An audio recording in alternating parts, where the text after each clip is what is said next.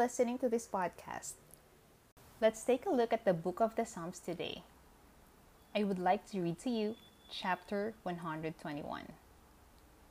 I will be reading it twice, but from different translations.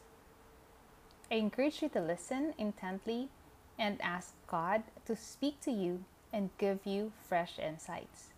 But before that, let me pray for you first. Heavenly Father, thank you for the person who's listening.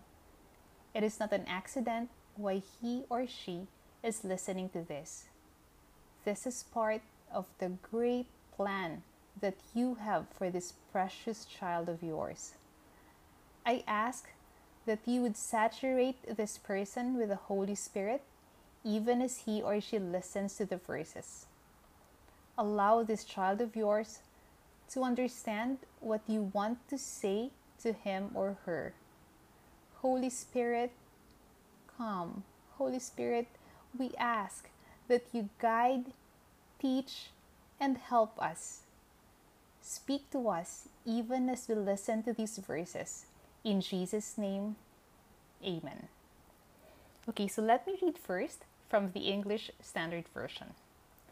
I lift up my eyes to the hills. From where does my help come? My help comes from the Lord who made heaven and earth. He will not let your foot be moved. He who keeps you will not slumber. Behold, he who keeps Israel will neither slumber nor sleep. The Lord is your keeper. The Lord is your shade on your right hand. The sun shall not strike you by day, nor the moon by night. The Lord will keep you from all evil. He will keep your life.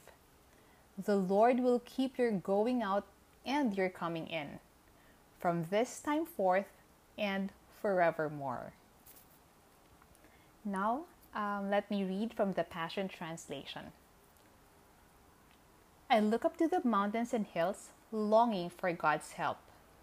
But then, I realize that our true help and protection is only from the Lord, our Creator, who made the heavens and the earth.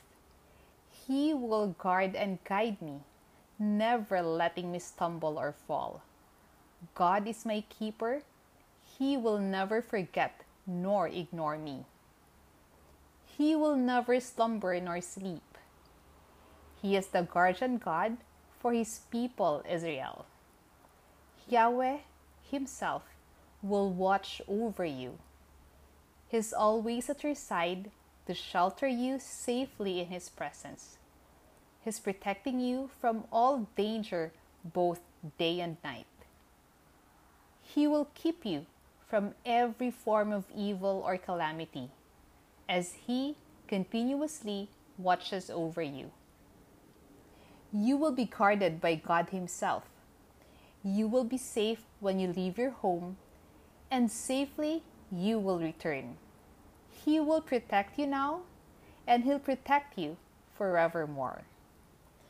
Thank you so much, God, for your word.